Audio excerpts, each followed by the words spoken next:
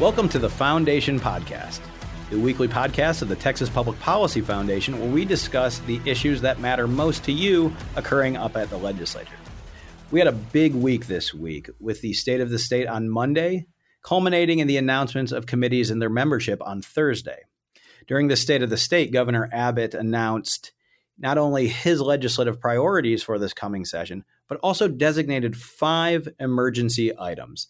Now, you might be asking yourself, what is an emergency item? Well, an emergency item is simply something that can get taken up by the legislature and votes made on that prior to the 60-day moratorium expiring that the Constitution provides. So what were those emergency items? Well, we have 5 of them. And joining us later on in the podcast will be Chuck DeVore to talk about the last but not least emergency item, election integrity. But let's start off with listing them out. We have expanding rural broadband access, preventing the local defunding of the police, liability protections from COVID-related lawsuits, and bail reform, which I'll talk about a bit later. And so first, expanding rural broadband. I think it surprises nobody that rural areas, when it comes to developing high-speed internet access, tends to be a little bit behind what we'd see in the major cities. Now, why is this important? Well, over the last year, you might have noticed that we've had a bit of a pandemic on our hands, and a lot of the ways that traditional medicine has been usurped, at least in function, has been through our use of telemedicine. Now, telemedicine has exploded across the state. Regulations were eased, and we found that people were better able to get the help they need, whether it was general practice, whether it was mental health care.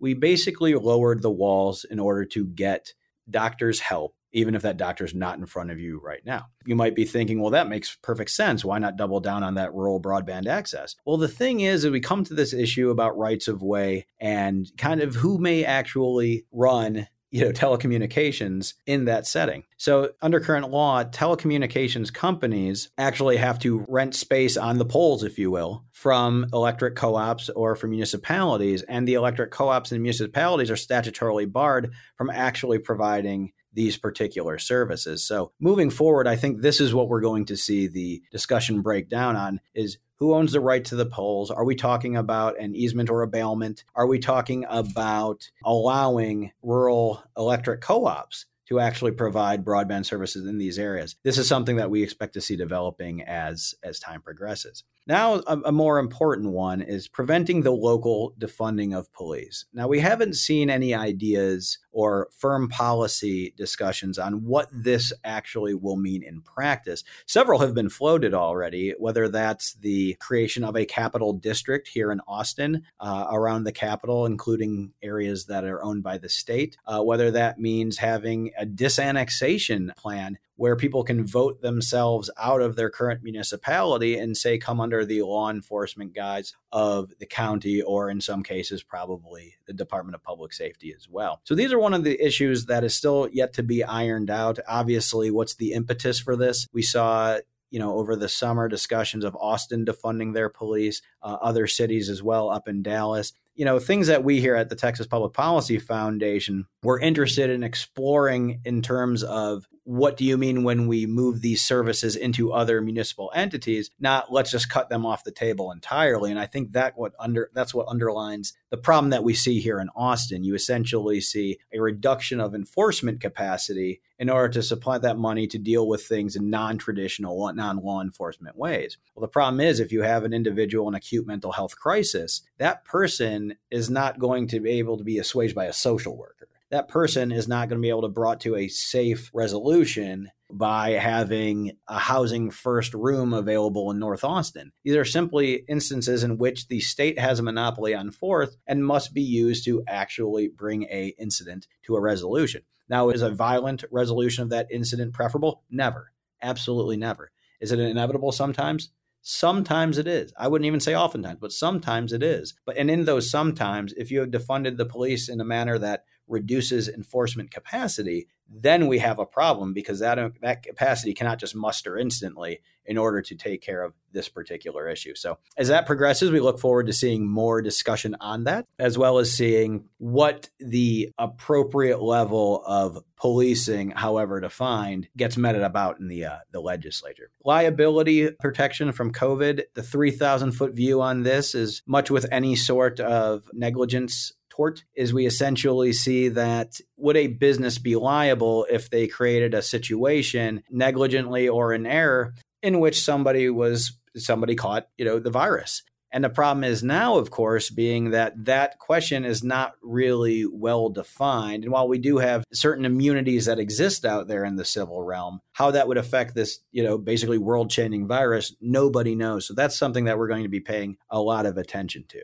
And then we come to bail reform. Now, bail reform is an issue that's very near and dear to my heart. I've worked on it for, going into the third session now. And this all really started back in 2017 and really was thrust into the limelight with the execution of Trooper Damon Allen. Now, Damon Allen pulled over DeVore Black, and when he was walking back to his car, Mr. Black stepped out of his car and assassinated him. But this was able to happen because DeVore Black was out on bond for assaulting a peace officer, for assaulting a public servant. So he actually was out on bond. That bond was set at $15,000. With the help of a bondsman, he was able to pay it at $1,500. He was out on bond for assaulting a public servant, and he went on to murder a public servant. This shows the inherent flaw within our bail system. Our bail system is set based on a person's ability to pay. And so when we factor in dangerousness, we have to modulate that ability to pay in order to detain somebody or to keep somebody dangerous behind bars. The Texas Constitution mandates that you are given an opportunity to meet bail so long as you're not held with the charge of a capital offense or you're not a 3-time felon. But other than that, everyone else is given an amount they have an opportunity to meet. The problem, of course, being is that just looking at somebody and just looking at a arrest affidavit, there's no way to tell what this individual's financial situation is. They might be somebody who's incredibly dangerous, but very well-to-do. They might be someone who's salt of the earth and has absolutely nothing that manifests itself as risk to the community, but doesn't have 2 cents to rub together. In that case, the first person, the dangerous person, would be the one getting out, and the non-dangerous person would be the one that we're going to have to pay $20 to $40 a day for, depending on what county we're talking about, in order to house that person during the entire pendency of their trial. And so one of the issues and one of the proposals that we've seen that we really like is to really use a front-end risk assessment. That risk assessment is going to say whether or not this person, statistically speaking, presents a risk of flight or presents a risk of violent reoffense. And those can be taken into consideration by a magistrate when it comes to setting that bail amount. We've seen countless cases. I believe we're up to 91 cases in Harris County over the last 18 months in which individuals on felony bonds, serious bonds, have actually murdered victims while out on bond. And this is a avoidable and easily remediable expected side effect of our current money bail system. Now, a lot of people interpret this as, we should just get rid of cash bail. We should just let the algorithms, just let the computers go ahead and set these bail amounts. And nothing could be further from the truth. This would just be information that is drawn from the individual's criminal history. Not the criminal history of folks in that area, not the criminal history of the state entirely, but just that individual's criminal history to give an actuarial assessment of what this person's reoffense probability is. And that gives it to a magistrate, and the magistrate discharges his duties as prescribed by the Constitution. And so as that information's in front of them and the judges still have that hand on the steering wheel, this still gives you a human check on the situation. States like California and New York both have used fully automated algorithm systems, and it worked out so poorly to the fact where New York had to go back and actually revisit how that worked. And so we're going to see a lot more proposals. We have a proposal that had been filed by Senator Joan Huffman that deals with making sure we have the proper identification for folks accused of human trafficking. We had a proposal filed by Senator Paul Betancourt that deals with whether or not somebody, if they are under 3 or more charges, felony charges, that there is a bare minimum floor set so that you don't have this repeat recognizance bond issue going on. And these are all issues that are going to be discussed, I would say, probably in the not too distant future, simply because the governor has designated this an emergency item. And last but not least, election integrity. And I'm joined today by Vice President of National Initiatives here at the Foundation, Chuck DeVore. Chuck, tell us a little bit about yourself. Well, thank you, Derek. I've lived in Texas now for 9 years. I came from California. Don't hold that against me. I was a lawmaker there for 6 years. I termed out in 2010, ran for the U.S. Senate, got squashed like a bug, and then moved my entire family to the wonderful state of Texas where there is opportunity and freedom, unlike my old home state of California. Well, it sounds like everything has definitely worked out then. So we have you on here to talk about the issue of election integrity. And you've written a lot about this, not only in the past several months, but stretching back about a year or so. Give us a little strategic sample of the actual issue, what kind of the focal points are, where the pitfalls are, and why this is such an important issue on both the state and national level. So it's important to understand that Texas is one of a little over 30 states that ask for ID when you go to vote in person. Of course, some states, it's just a request. Other states, it's more mandatory. Texas is kind of in between. Most people do show their ID. But when you vote by mail, the way you verify that someone is the voter is through a signature match. And Texas has, I think, wisely restricted by mail voting over the years, but we have still seen a huge increase. If you go from 2016 to 2020, the general elections, it's about quintupled. It's gone from a little over 200,000 people voting by mail in 2012 to 2020. So two presidential cycles. It's gone from about 200,000 to about 500,000, and now about 1 million people voted by mail in Texas. And the problem with that, Derek, is that when you vote by mail, the only way they can validate that you're who you say you are is by your signature on the carrier envelope. And if the signature matches, that's supposed to be good. And if it doesn't match, it's really up to a committee of people to determine whether or not that signature is valid. And unfortunately, that committee of people generally is evenly divided between the two major parties. But then the election judge is of the party that is the majority party in that county. And so that judge then casts the tiebreaker, the presiding judge. And so you could have, and there's evidence that this may be the case in Texas, you could have a lot of ballots that are cast by mail where the signature really isn't from the voter. And the people who were overseeing it just went ahead and let them through anyway because it advantaged one party or another. And that's really what we have to fix by having updated voter lists, by really being careful and stringent on validating that the people who are using mail are actually who they say they are. They're actually a registered voter, that they haven't moved out of state, that they're not deceased, right? Or they're actually citizens. I mean, is that too much to ask? Well, I think you bring up a good point, Chuck, about the manifold issues that need to be addressed with legislation. If there was a push to correct some of these issues, would it be a state level push, or would it be something that is a state level push that fundamentally affects the county? Or might this actually be something that we need to see enacted nationally that complements one or the other?